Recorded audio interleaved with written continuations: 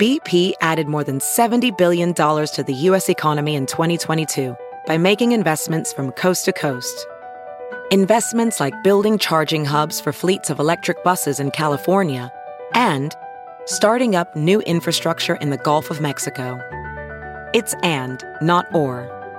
See what doing both means for energy nationwide at bp.com/investing in America.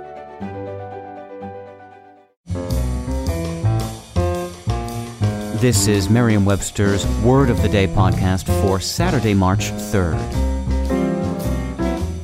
Brought to you by the new Merriam-Webster's Advanced Learners English Dictionary, designed for students and teachers of English as a second language. Learn more at learnersdictionary.com.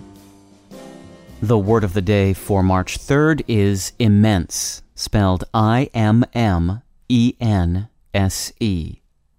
Immense is an adjective that means marked by greatness, especially in size or degree, especially transcending ordinary means of measurement.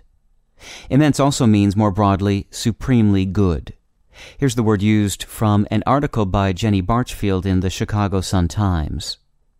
Even moderate rains, and Rio is a city of immense downpours, turn many thoroughfares into rushing rivers. Just how big is something if it is immense?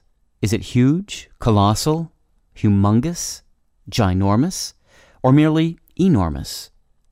Immense is often used as a synonym of all of the above, and as such can simply function as yet another way for English speakers to say really, really, really big.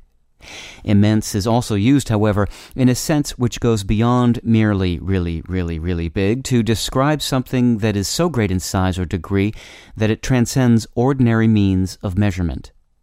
This sense harks back to the original sense of immense as something which is so tremendously big that it has not or cannot be measured. This sense reflects the word's roots in the Latin word immensus, from in, meaning on, and mensus, the past participle of metiri, meaning to measure. I'm Peter Sokolowski with your Word of the Day.